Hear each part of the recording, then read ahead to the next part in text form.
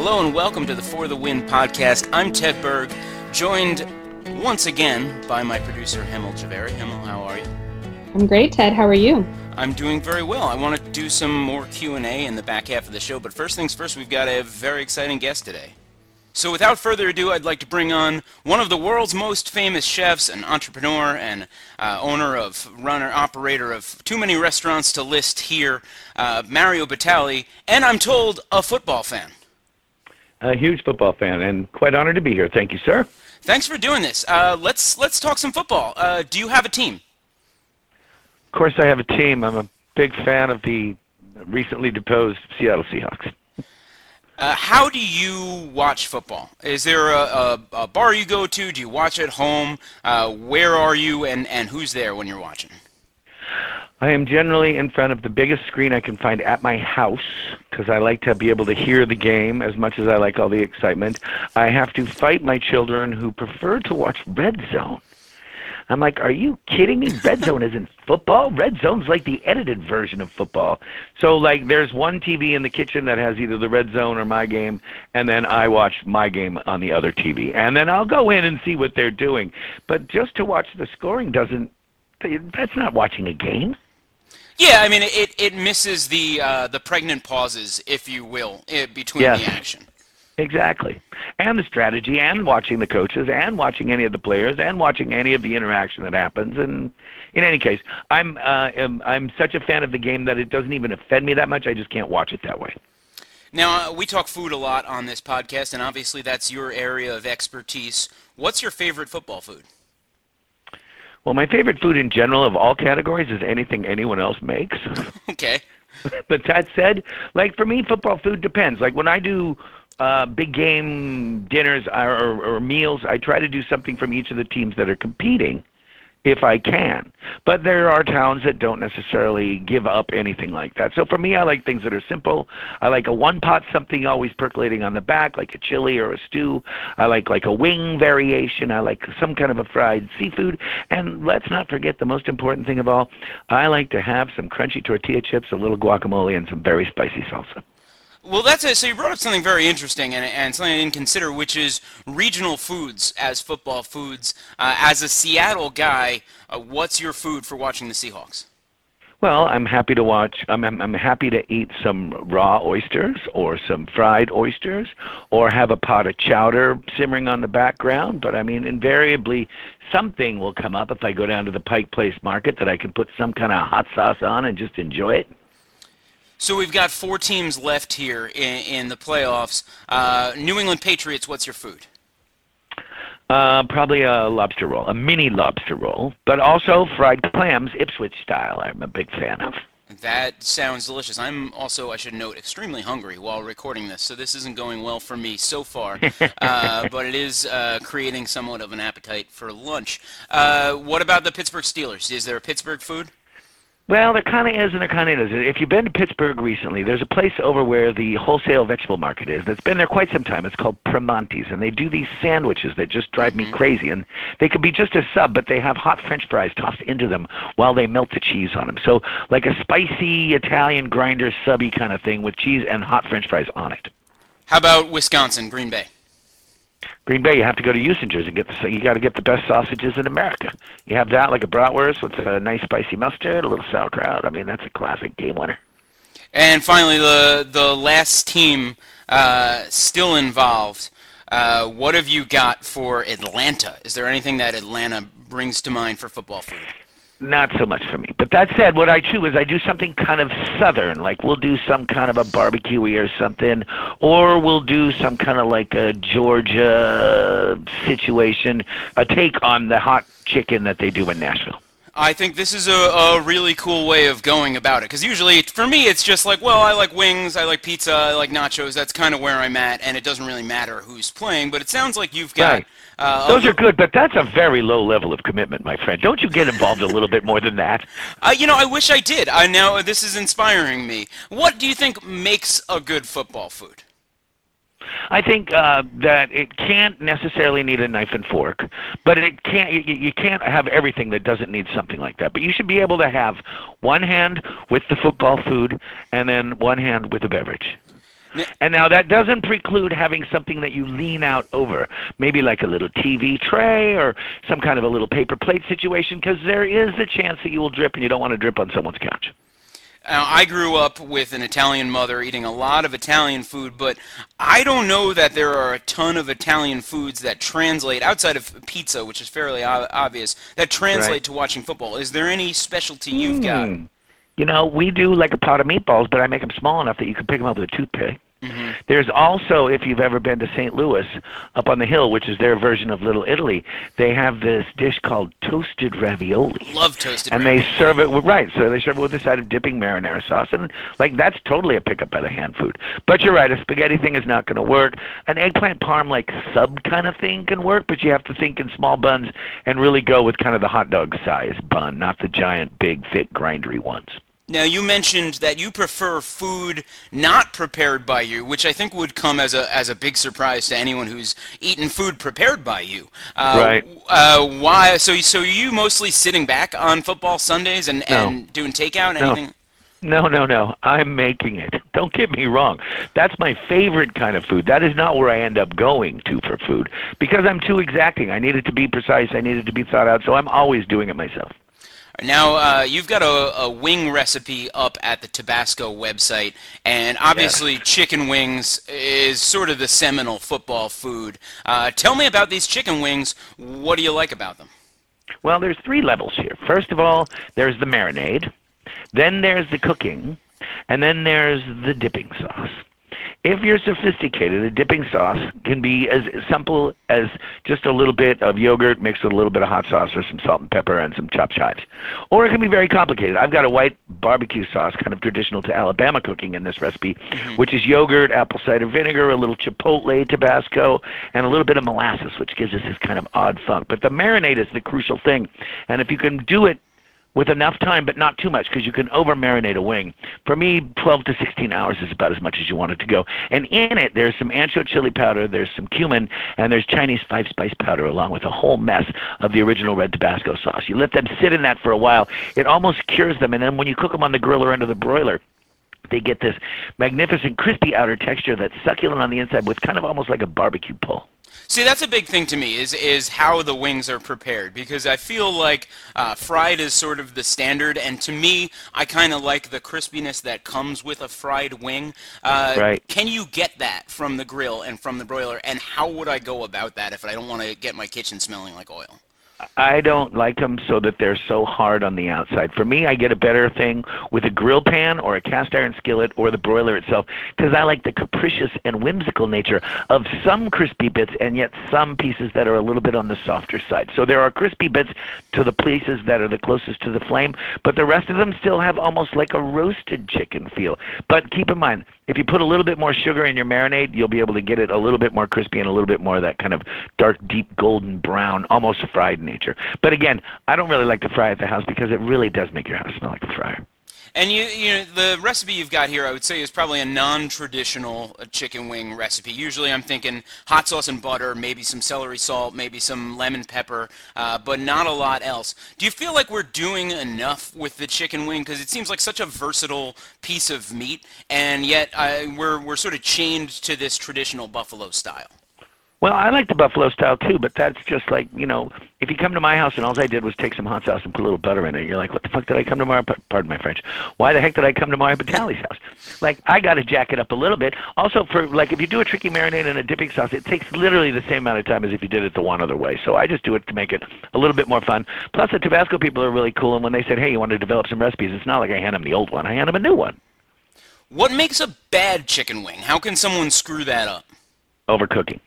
They put them in that fryer so long and they're too hard and there's no succulent underneath. Like having a fried crust is crucial, but having it be dried through on the way inside is just no way. Also, just plain old ordinary sauce and butter, almost good enough for me. But I like a secondary dipping sauce. And what makes a good, so now this has come up actually recently on the podcast. I know a lot of people are really down on ranch versus blue cheese. What makes a good secondary dipping sauce? Well, I like it to have a certain amount of dairy. I like it to be a little bit creamy. The ranch for me tastes a little bit like granulated garlic, which doesn't ever make me very happy.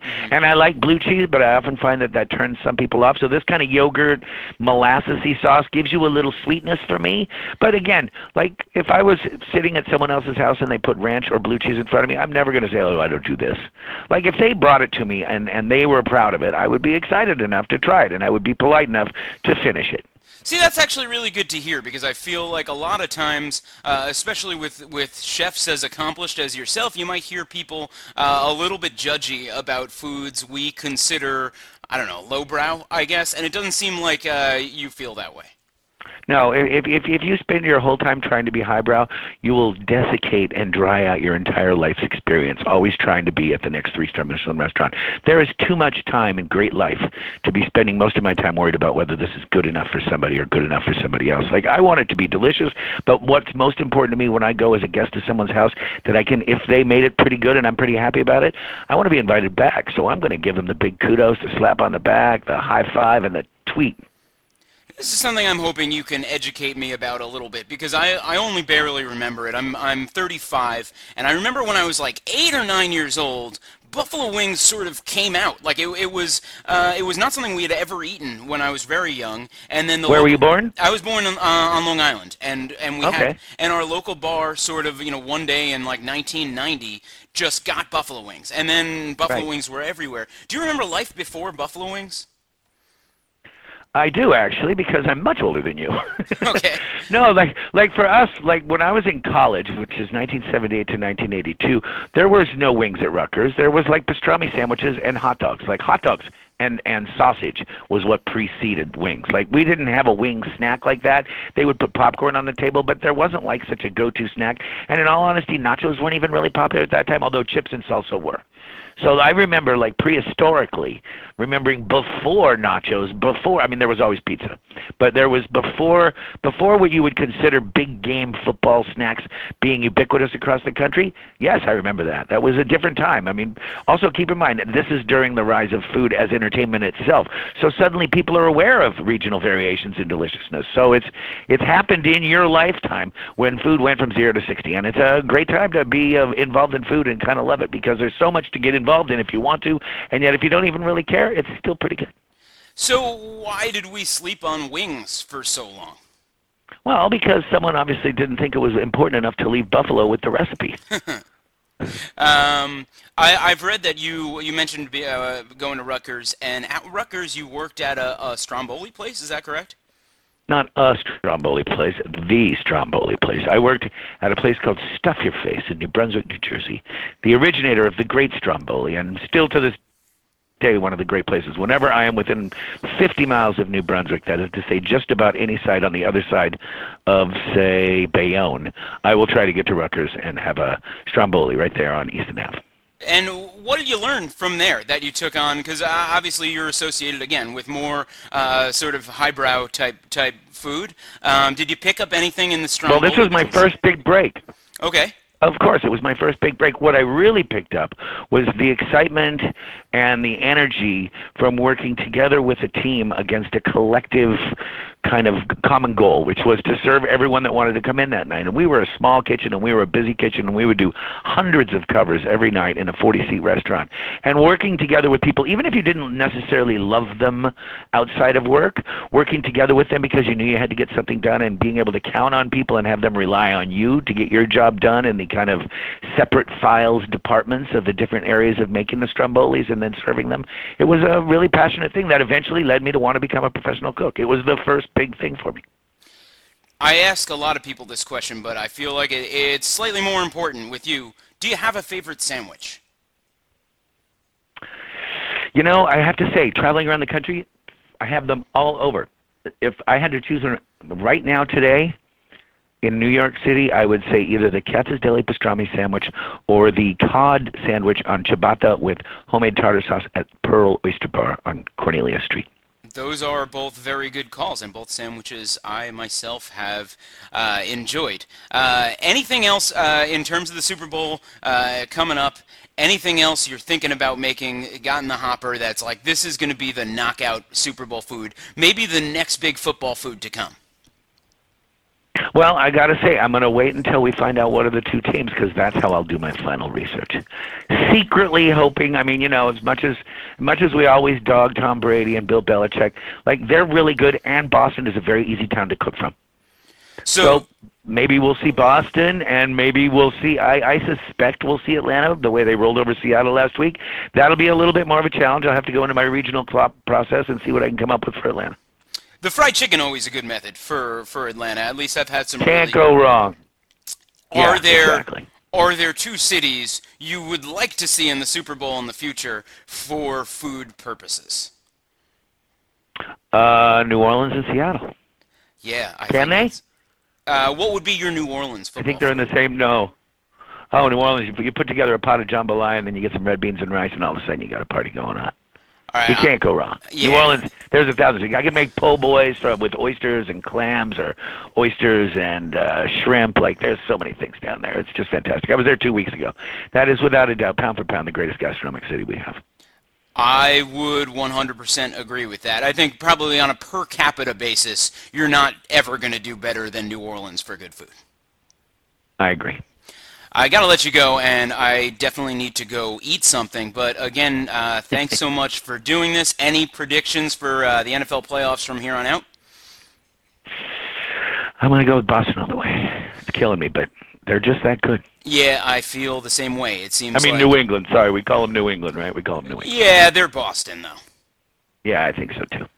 All right, well, that's Mario Batali, the famous chef and entrepreneur. Thank you so much. Again, you can check out what Mario is doing with Tabasco at Tabasco's website. And one last time, thanks so much for joining the podcast. Thanks for having me, buddy. Hemel, that's Mario Batali. Pretty exciting. I apologize, though, for all of the meat talk. Well, that's okay. I have learned to live in a world where people really love meat. Meat, I have to say, it's incredibly good. Again, all due respect to vegetarianism, but I do really enjoy meat. I want to actually ask you a question. So, in terms of your dedication to vegetarianism, I know you've said you're not into food that has touched meat, like on a grill or something. Mm-hmm. But do you have? So, if you were to come over and I were to prepare you food on the grill that has been used to make meat, but there is no meat on there right now. Does that bother you too, or no?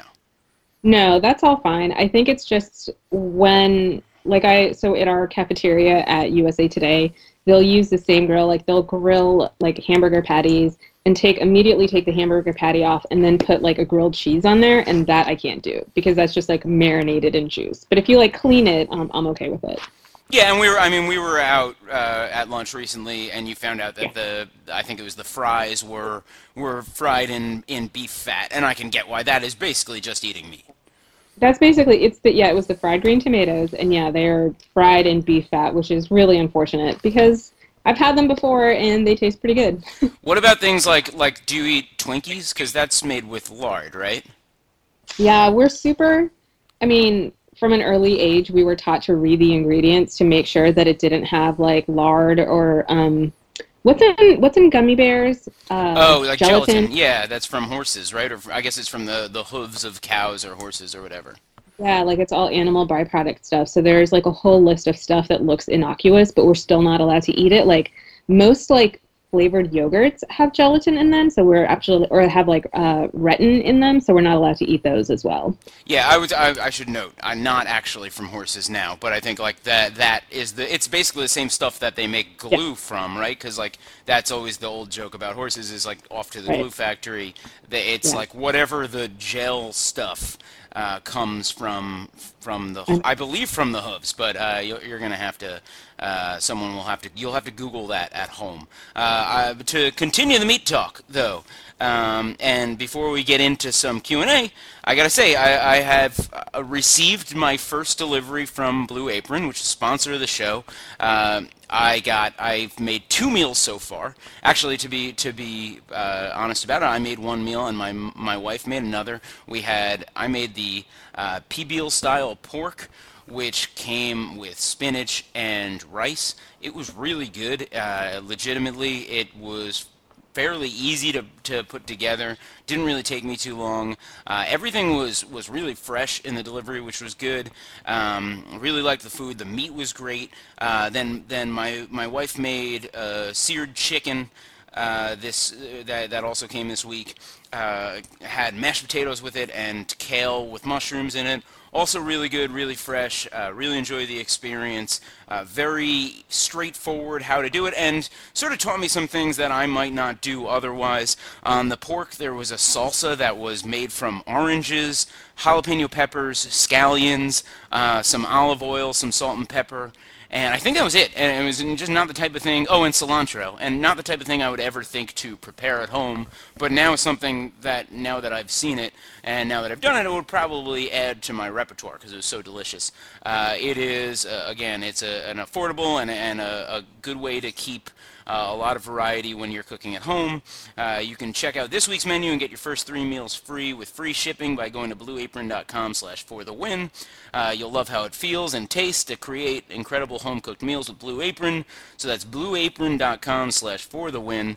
Blue Apron, it's a better way to cook. Hemel, let's take some questions. All right, let's take some questions. All right. So we actually did pretty good getting sports questions this week, which is good because we had such a food-heavy first half of the show that I was like, oh, man, like, if we're going to, and again, I love talking about food. I know you don't love it as much as I do, but I have the guilt, you know, and I was like, if it's going to be an all-food show, then poor Hemel's going to have to, like, put it together and listen to it when she's producing it, and she's just going to have to hear, like, food talk and food talk and food talk, and again, I'm good with it, but, you know, I don't know. I don't want to, and it's got to be a sports show. It's got to be a show about sports. Yeah, I think we got a good mix today, though. I think we got some sports cues. Right, and it was a sports-specific food talk, and I think that, you know, as I spoke with Mario Batali about, like, so much of the process of enjoying football for so many people, I think, is all wrapped up in what we eat while watching football. So I was going to no ask you about that. I was going to ask you about if you cook for football. Like, do you, because I know you like to cook, like, do you cook for, like, tailgating stuff? I do. Not for I haven't done a lot of, like, outdoor tailgating. I haven't honestly been to that many NFL football games. I've mostly watched them at home. And as we've discussed, like, I haven't watched it a ton the last few years. When I do watch, and when I was, like, sort of, like, very, very dedicated, before I was on the road for the postseason, really, when I was still very dedicated to watching, like, carving out my Sundays for watching NFL football. If it would depend, like, sometimes I'm just too lazy for it, but I do, as I discussed, like, I do like wings that's sort of like what I feel like eating whenever I'm watching football. And the thing with making wings at home is it tends to make, if you're frying them at least, it tends to make your whole house smell like oil. So my wife always hated that. So I would do it like once every few weeks. Mostly for me, for football, it's takeout, and I'll get like takeout wings, and I'm not gonna get takeout from multiple places, so I'll get like 1 or 2 other things that whatever wing place offers. My local place actually just went out of business. Very sad, but they had little mini meatballs as well as the wings, and I frequently got the meatballs. All right, cool deal. Anyway, sports questions. Sports questions. First one comes from our colleague Maggie, who, this is for you, I assume. Yes, actually, because she mentions you by name. Is there any variation of yoga, as in goat yoga or beer yoga, which are both apparently new yoga trends? Is there any one of those trends that you would be okay with besides, I guess, straightforward yoga? So I may need to think about this a little bit more, and maybe at the end of the podcast I can come back and change my answer. But my initial response is no. Like, and if you have been listening to this podcast, you will understand that you already know that I don't have a high tolerance for, like, silliness and, like, flights of fancy, things like that, and I tend to be really straightforward. But yoga is, like, the one thing that I think that requires patience and time and quiet, which right now modern day society is just so against. Like, everything has to be interesting, like, everything has to have a twist to it, and people are, like, incapable of just, like, turning inward. And for me, that's what yoga is about. Like, that's what yoga should be. It's about, like, practicing and being in the pose and being mindful of where you are. not distracting yourself with beer and goats and kittens and all that other silliness. Like to me, that's just like the antithesis of what yoga is. So no, there's no kind of extrapolation that you could add to yoga that I would be okay with. But there's also like I also read an article recently about like people bringing their cats to yoga. Like that makes no sense. It makes no sense whatsoever. Well, and that's annoying. That I mean, if it's not cat yoga, and this is not as someone who would ever, I think, go to a yoga class, as I think we may have discussed on the podcast. I know we've discussed in person. Like every once in a while, I get myself on a kick where I'm like, hey, I'm gonna do yoga now, and Hmm. I find it actually like super effective for making myself more flexible and like just sort of feeling better about stuff. Like I do think it's a worthwhile exercise, especially for me. Like I'm not a very flexible person, so it sort of balances me Yeah. out a little bit. But I don't think I'm so inflexible that I don't think I could ever. And I know that yoga is all about like not judging other people and not looking around and not. I don't think I could ever do it out in public, so it's not a big deal for me that people bring their cats. But as far as I understand, and from what I know of, little I know of yoga, breathing is super important. And if there were cats in the room, I have enough of an allergy that I really wouldn't be able to breathe all that well. So that would bother me. Well, yeah, and I mean, when you're in yoga, like you are supposed to be focused on the present, and you're supposed to be focused on like what your body is feeling and how you're reacting to it. Like you're really supposed to turn your gaze inward, and all this other stuff is meant to distract you from that unpleasant thought of like, oh, I want like these people don't want to like sit in quiet, which is why we've got goats and cats and beer and all this other extra stuff, which again is just like it's beside the point. Like you need to be able to sit in a quiet room and do yoga, and if you can't, you're missing the point. And it's a discipline thing too, right? Like I've done, I did for a while. I did Tai Chi, and it's sort of like a similar thing, like a lot of stretching, a lot of breathing, and it's very much about like sort of staying on this course and keeping discipline to the thing. And I feel like if you're bringing in goats, that adds an element of randomness because you can't control the animal. That Exactly. is hypocritical to what I believe yoga to be about. That's 100% true. It's and so I go to a studio that's actually very disciplined studio. They put on music like very like maybe they'll have some of that like harmonic like yoga music like turn on at the very end of class. So we don't even use music during class. And I know a lot of yoga studios actually will use like music like pop songs and stuff like that to motivate classes and like keep the energy level up. Our studio doesn't even use that, so it's very much like you're in a quiet room and you're listening. You're listening to the instructor, but you're also have nothing else to do, nothing to distract you from the fact that like, crap, this pose really hurts, or I'm really like using every single muscle I have right now to stay in this pose. So it's really about like kind of building that like mental toughness as well. So to me, that's really a big part of yoga. So if you're kind of if you're into the goat thing and the cat thing and hey, I need a beer to make it more fun. I'm just laughing at, Yeah. or if you're into the goat thing, then yeah, anyway, go on. I'm just saying, I'm not that kind of a person. Like I'm very much a tough love person, so no, I'm sorry, Maggie, none of this is cool with me. I Like I guess, think it's fine if go on. the one thing I would say, sorry, I would say the one thing I will say that I'm not including this is like the mommy and me classes, like where you do yoga with your baby, because I think that's fine. I think that's great for new moms to like try to practice yoga and like connect with their kids and stuff like that. And it's like it's a good activity. It gets you both out of the house. It gets you, it gets you active. That sounds like a reasonable thing. But I would say, just to your point about like the pop music and stuff, I think that at least my experience with exercising, it's always about like finding that energy. And so I always listen to music when I exercise.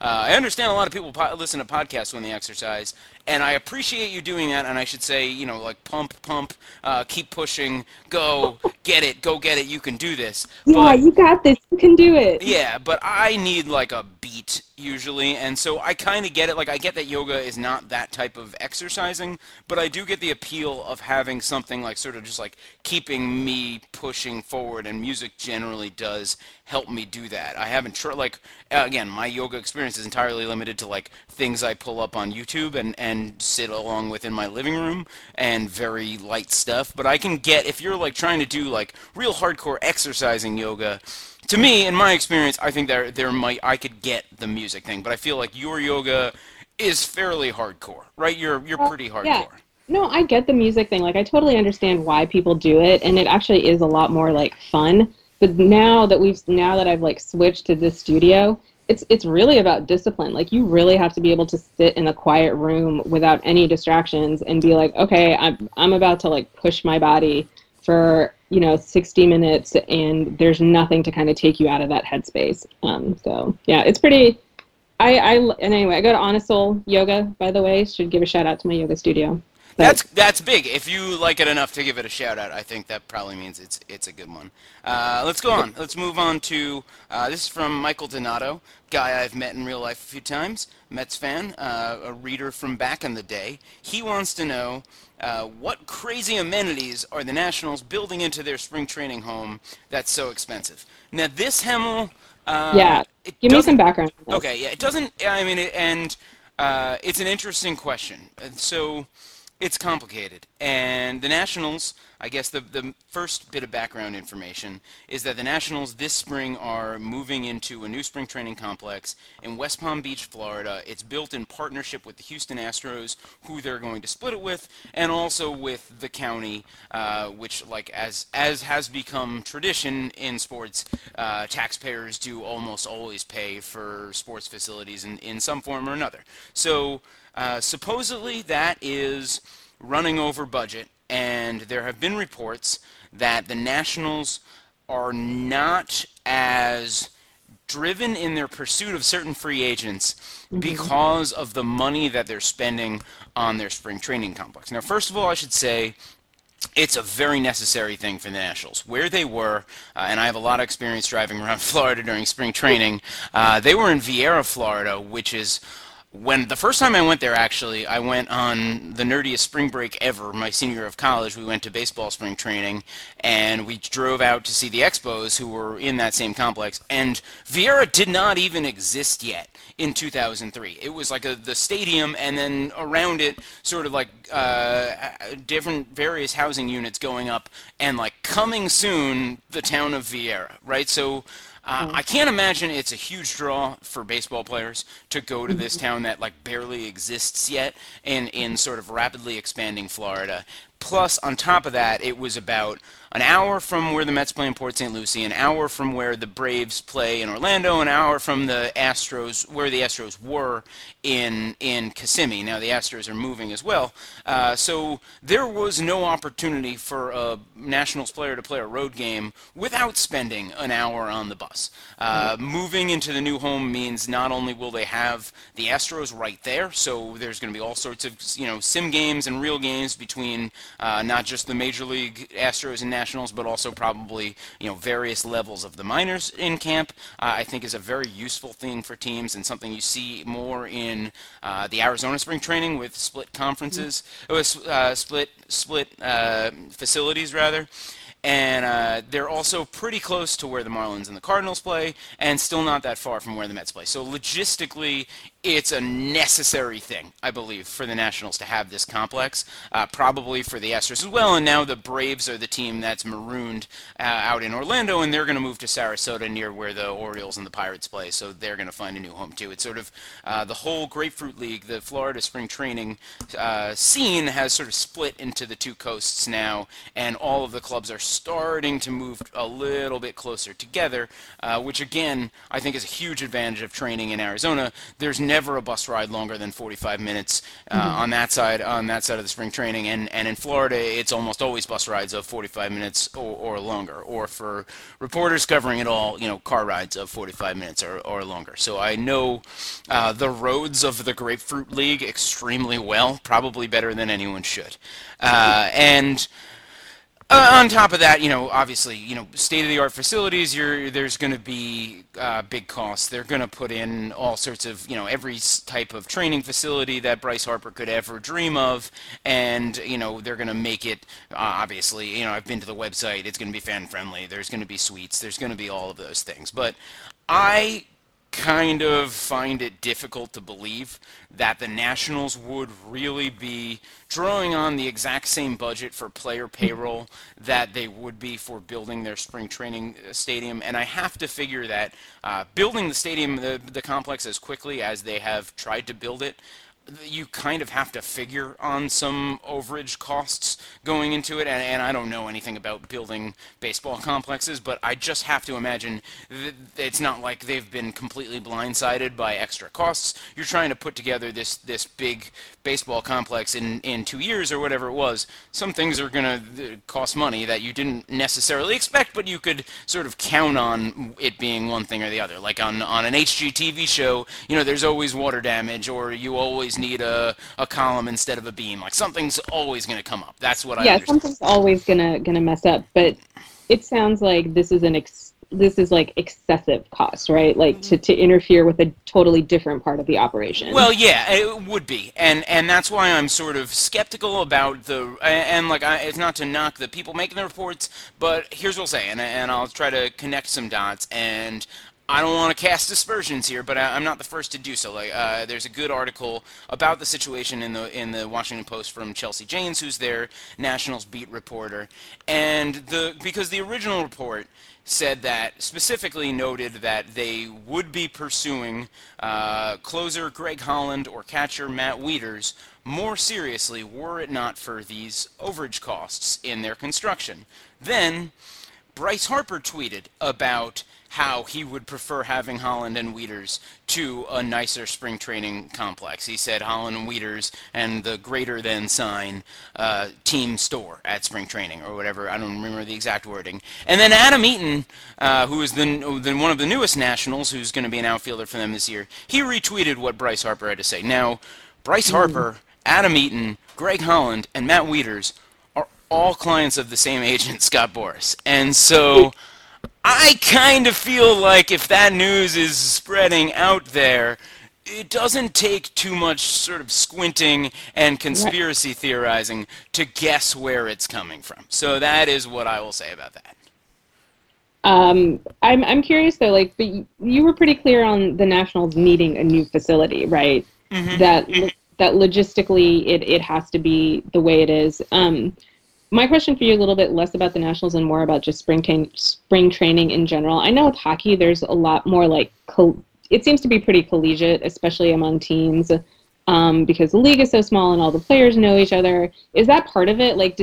Did teams kind of think that the Nationals were ostracizing themselves deliberately, so now they have to move closer, or doesn't that really, it was just like they picked a bad location to start? Yeah, I think they probably just picked it. I think, and I don't know, why they would have wound up there if they thought more teams would start spreading to that side of the state. If it was just, remember, it was the Expos who moved there. The Expos were working with a much different type of budget than the Nationals are, for sure. So maybe it was something to do with the cost of the land, or the what it took to get a facility built there was easier to pull off for the Expos whenever they did it. And I think it was in the late 90s or the early 2000s, fairly late in the Expos run. Mm-hmm. So I don't think that I think that spring training, I think everyone in the league just sort of understands this is practice and we all need practice, and it should be it should be as easy as possible for everyone. I don't think anyone wants to ride long bus rides. I don't think anyone on the Braves is thinking I don't want to be dealing with the Nationals. I hate them for putting themselves there. I think it's more of a friendly thing in that case. Okay, that makes sense. What about Bryce Harper tweeting something like that out? Does he get in trouble for that, for having an opinion? It's an interesting one. I wonder about that, and I feel like Harper is such a star that that's the type of thing where it's like, it's so innocuous, and ultimately his heart's in the right place, right? Like if he's saying, I want the team to be better, and I don't really care about the team store, yeah, that's exactly what you want from your players, right? You should want your players encouraging the team or wanting the team to go out and, invest in winning, right? So I feel like he'll probably be okay there. I could see that if he said, like, I can't believe we traded for Adam Eaton, then I think that he would hear probably both from the team and from the agent as well, right? But and he did tweet like "wow" when it happened, but who wasn't thinking "wow" when it happened? It was a fairly big trade. He's obviously again invested in his team's success, and I think it was one that will benefit the Nationals certainly in the near term, which is what Harper should be concerned about since he is heading for free agency in a couple of seasons. So I think he's probably clear to tweet that out. I think that probably if it were a guy, maybe if it were a lesser player, or and it's not fair that it works like that, but you got to kind of go into having Bryce Harper understanding that like this is who he is and this is what he cares about and this is how he's going to be, right? He's putting forward this image of Bryce Harper that it's about winning. He should, and I kind of feel like if you're running the team, you're like, whatever. Yeah, he wants to make baseball fun again, so. Yeah, and it's most fun, I think, for him if the Nationals are winning a lot. So for sure. Next question. This is a very good one. Something I think about a lot. This is from Dennis Has a Podcast. That's Dennis Holden, a guy whose podcast I've been on a couple times. A listener of this podcast. He wants to know if you could have one exceptional skill in a sport, what would it be? This is a great question. Do you want to go first? I already have my answer. You go first. I'm thinking about it. Okay, I don't really have to think about it. I knew right away when he asked me that question, if I could have one exceptional skill in a sport, I would want to be able to dunk a basketball. Like, good. No freaking question. I don't care about anything else. I don't want to be able to throw a great spiral. I don't want to have a slap shot like Ovi. I want to be able to dunk a basketball because it looks so freaking fun. I wish I could do that. I wish I could do that.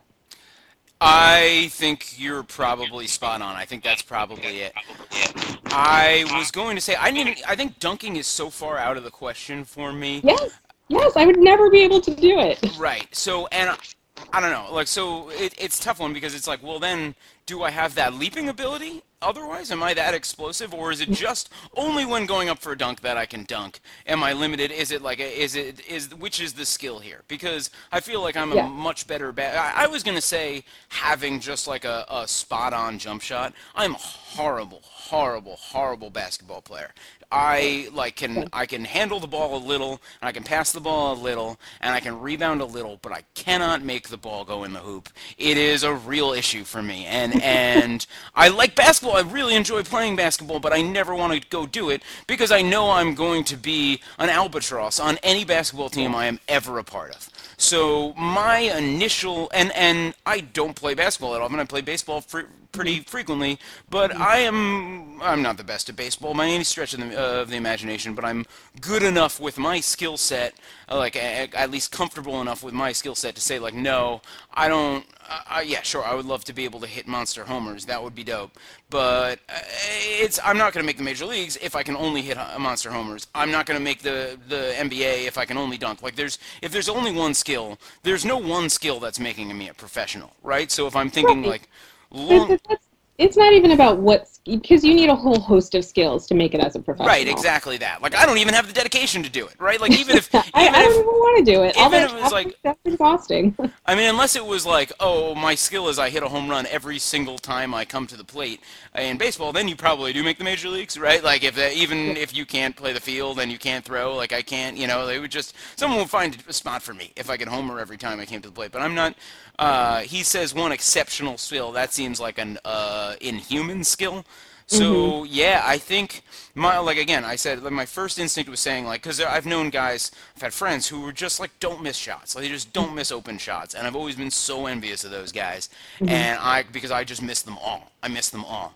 And so my first thing was jump shot because it feels like also a skill that can last you a really long time. Like Yeah. I don't know if you've ever played pickup basketball, but like sometimes if you go down to the schoolyard, like when we would go and as kids and play or in high school and play, there's like an old guy hanging around the court, and someone has and you have five dudes, so the old guy comes and joins your game, and 100% of that time, that old guy is like dead on from outside, and you are so much more physically talented than that guy, and I'm faster than him, and I'm stronger than him, and I'm, even not that I can jump, but this is an old guy, right? So I can jump higher than him, but that guy is dominating me in basketball because he doesn't miss, and I only miss, right? So jump shot is a thing for me, but now that you brought up dunking, like if that's in the realm of possibilities, yeah, it's absolutely dunking. I think you've got such a practical take on this because you really managed to kind of think it through to like various different scenarios. The last time I played pickup basketball was probably when I was in seventh grade, and I was probably forced to do it for like some intramural tournament or something like that. No, I'm purely talking about just like this one exceptional skill that has no value outside of just feeling incredible, I bet. Like every time I see somebody dunk a basketball, it looks so amazing. I don't care if I can do anything else with that skill. It's not going to be useful to me in my daily life, but that's the skill that I want in a sport. I would say that if I were like because there's a basketball court atop the parking garage in Tyson's Corner Yep. in the office, right? So if we happened to be like on the way to the car and you just like sort of casually dunked a basketball, that would be like the single most impressive thing I had ever seen in my life. Because you're not terribly short, Not but a tall person. you're not the tallest, right? No, to give this some context, I'm about 5'2", 5'3". So yeah, It would I'm be so freaking cool if you could dunk it like would on be a 10-foot so hoop, amazing if and I like could. we were just and like Hamill just like throws down a windmill dunk on the way to the car like it's like no big deal. I would. I don't think But we that's could do the podcast anymore because I would be too impressed to talk to you. that would be an amazing superpower if I could have it, and that's what it basically would be. Oh, my superpower is that I can dunk. That would yeah. That's it. You win. Um, okay, we got a couple more questions. Oh, okay. One All of right. That's them is from he. This is from CC, who didn't put you on the tweet, but I think it's something you're definitely mentioned as an interest. hmm He asks, recently we've seen big beards and that weird alt-right haircut. I don't know what the weird alt-right haircut he refers to I know what it is. I know what it as is. MLB fashion trends. What's the Yeah. next hair fashion in MLB? So first tell me what the weird alt-right haircut is. Oh, okay. So it's hard to describe it, but the alt-right haircut is kind of, and I say this with all respect to former FTW podcast host Nate Scott. Oh, I was gonna say, is it the Nate Scott? I was gonna ask that. That was the first thing I thought of. Was like, is it the Nate, like the shaved on the sides, like the Yeah, Macklemore haircut? yeah, it's like the Macklemore. It's like shaved on the sides with like, just the weep at the top. That's the alt-right haircut. And I feel bad that the alt-right is co-opting something that hipsters were doing a couple of years ago. When did that Because become the alt-right haircut? Isn't that just like the haircut that guys in their 20s have now? So to be perfectly frank, it's the haircut that a subsect of like white hipsters in their 20s had, and like the alt-right movement apparently just like latched onto it, I think, and that's like a very popular haircut among that subset of folks. Yeah, I just Googled alt-right haircut on Google Images, and it's showing that haircut. So it's like the shaved on the side, sort of swooped over hair. Yep, it is. Yeah. So that's the alt-right haircut. And Well, to and be fair, Bryce Harper has that haircut, right? I don't think yeah, Bryce I Harper's was part gonna of the say alt-right, but he has that haircut. that's true. That's exactly. So to go along with that, a lot of MLB players also had it. And I just don't think we realized that it was permeating, like fashion was actually big among that movement, but apparently they've also got a really like hyper-specific formal style of dressing that I don't really want to get into. No.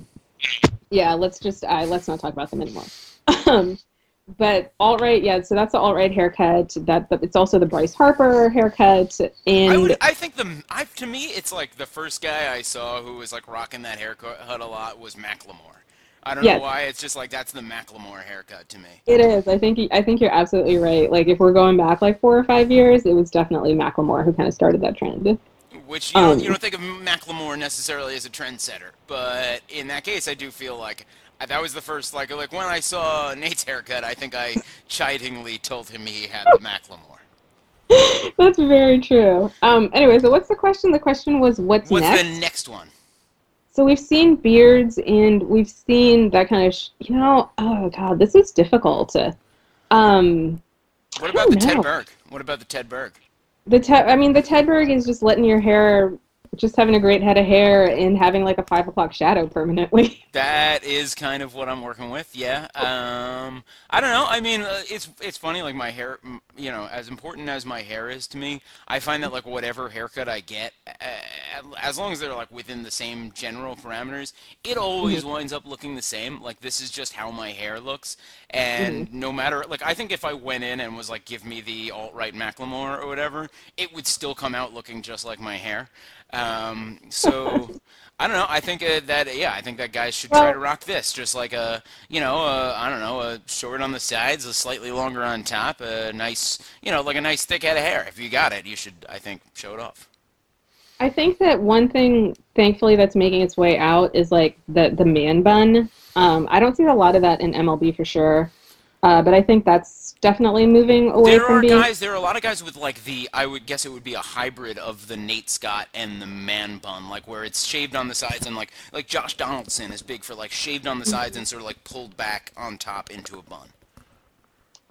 I'm not familiar with it. I might have to Google image it. But yeah, there's like that. I think what I saw at the Golden Globes, like I said, we talked about this a little bit earlier. It wasn't so much about the bushy beard, like the big unkempt beard that was so popular for a while, but it was a little bit, it's just the more groomed facial hair beard now. I think that's actually kind of big. Like, I think the whole thing a while ago for baseball players and athletes and men was to go nuts with their facial hair, and I think it's a little bit more formal.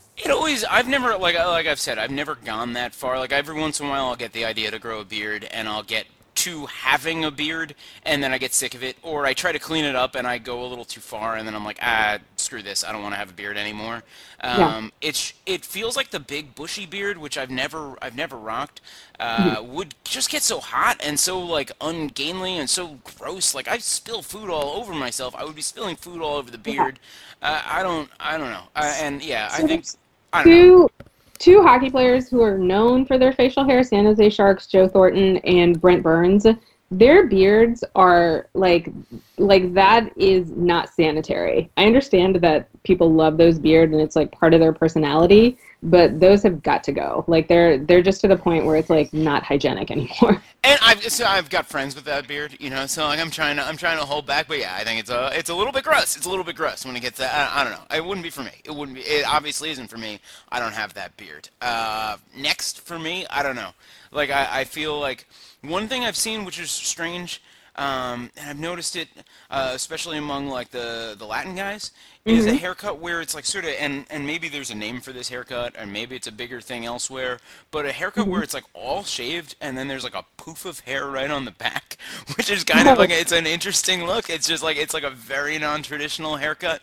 That kind of fascinates me, but I don't know that that one's really gonna catch on. Like that feels like a passing fad. I would Yeah. like to see like I think we've seen more guys in basketball with like the high top fade, which doesn't Mm. translate to wearing under a baseball cap. But I love the high top fade. I think that's a cool look. I know that one too is probably on the backside of its like ironic rebirth or whatever. But you I, don't see it in I baseball for sure. I think that what we might be seeing a lot of is actually the Tom Hardy, which is shaved head but a full beard. I think Huh? that might be our next trend. Is that I'm looking up Tom Hardy. I see many different facial and hair patterns on this guy. I would say there's like probably at some point the like It's the stand. Mad Max look. It's the Mad Max look. Okay, and that's cool. Again, it wouldn't be for me because I'm not shaving this head. It's not gonna happen. It's too good. All It's right, but too. if I okay, so if I had to pick the next trend, I've seen Drake rock it. I've seen Tom Hardy do it. Shaved head, full beard, coming to a postseason near you. I defer to you. I think you're probably right on that.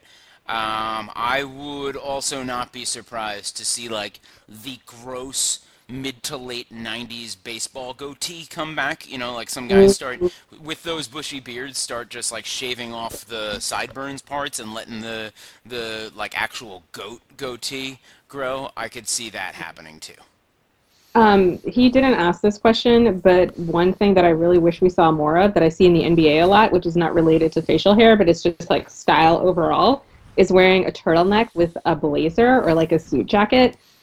I know it's like a super retro trend, but I think it's making a comeback, and I really hope that like we see a lot of that in like the MLB postseason. Like I think Bryce Harper would look great with it. I could see Bryce Harper wearing that. Yeah, I have nothing to add. That I don't want to comment publicly on wearing a turtleneck and a blazer. There's nothing good to come out of me speaking of people who wear turtlenecks with blazers. Anyway. All right. And I don't like judging people for their fashion choices, honestly, because mine are so completely set in my ways. And I don't know. I kind of just judge anyone who cares in to some extent. I'm excited to see Bryce Harper rock it because I think he will eventually. Bryce Harper seems like he's sort of drifting in the wind fashion-wise, right? Like he has not yet figured out like what, because he is always got a new thing going on, right? Like it's like now he's wearing red contacts, now he's got the Ultimate Warrior face paint, now he's got like a big crazy alt-right haircut, now he's got the crazy beard. Like it's just like it's always a new thing from Bryce Harper. Well, you understand, he's young. I always forget how young Harper is. Super young. Super young, and he's still in that phase where he's like actually comfortable experimenting and like wants to try new things, versus the rest of us are just like so comfortable in our ruts that we're like, oh, forget it. I don't even want to bother with like trying to get a whole new wardrobe for 6 months. First of all, and he has money to be able to do that. I also think he just got married, so I definitely am curious to see how like his wife is going to. Oh man, like if Bryce Harper just starts wearing like pastel sweaters all the time. Yeah. I like it. Amazing. And I would say, yeah, I agree. When I was Bryce Harper's age, I was still like, I'll grow my hair out, see how it looks. And then ultimately you get to a point where like whenever I start trying something, I just look in the mirror and I'm like, that's not what I look like. And then I go back to what I look like. That's basically how I work. All right. Last one. Well, we have one question that is just, what's sports? I don't know. You're going to have to take that one. I think... Actually, I do have feelings about this. I think that a sport... I could say it was not sports, and this is with all due respect to many Olympic sports, but I think many of the things we call Olympic sports are like contests. I don't think that... And there are... maybe exceptions, because like boxing is a tough call, but like to me, judged events shouldn't count as sports. And again, it's not that a floor routine in gymnastics isn't an incredibly athletic pursuit and a beautiful thing to watch and an incredibly skilled thing that requires just remarkable skills, right? I don't mean to diminish it at all. I just don't think that, I think that that's more like a dance to me if it's going on judging, and a sport I believe should have a clear victor from the outcome of the thing, and I would even say that like to me like a race is kind of like a contest more than it is a sport, because it's just one skill. It's just like who is the fastest at this thing. So I would be like I would have a very narrow definition of sports, which is like a pursuit, an athletic pursuit among two or more participants with a clear victor based on the rules set based on like objective rules set by the sport. And I get that with judging there are like things like, well, a triple Lutz in figure skating is worth this many points, or I'm not going to deduct points. I get that there are objective measures under which those things are judged, but ultimately it comes down to subjectivity, and to me that is besides the nature of sports. I don't know if I agree with you, because I have a very different definition, and it's definitely not that narrow, but it definitely is just more along the lines of, is this a competitive thing? And if it is, it's a sport. So it's almost where we're in. And I But know you then, get. but then, like, No, go ahead. I but know you get into. The Miss America contest, that's a Okay, competitive thing, right? But that's not it's no like an one. athletic and it's an athletic endeavor that's competitive. That is sports. So it could be like horse racing. A lot of people would say that's an athletic event that's competitive, and that's sports. I guess horse racing counts as sports, and that's a race and it's a contest. So Yeah, maybe yeah. I mean, yeah, and then it's weird because it's not even like the humans are only like a very small part of that it's actual very. contest. Yeah, mostly horse, right? Yeah, it's mostly just about the horse and how hard you can hit that poor thing. And like how little the guy on the horse is. Yeah, how little. Um, or lady, depending on where you're horse racing, I guess. I don't really know a lot of jockey subculture. So if there's like a lot of prominent women jockeys, I mean no offense, but I don't think there are. I don't think there are either. I think we're basically all guys. So. It seems that way. I wonder why that would be if you're looking for the smallest person, but I don't know. I don't really know why the women haven't really broken into. Maybe this is something we should pursue. Like, why are there not more high-ranking women jockeys? Male jockeys. Um, Right? Because I mean, women are in general smaller, right? So it would seem like you could find a much smaller woman than you could a tiny man. I don't know.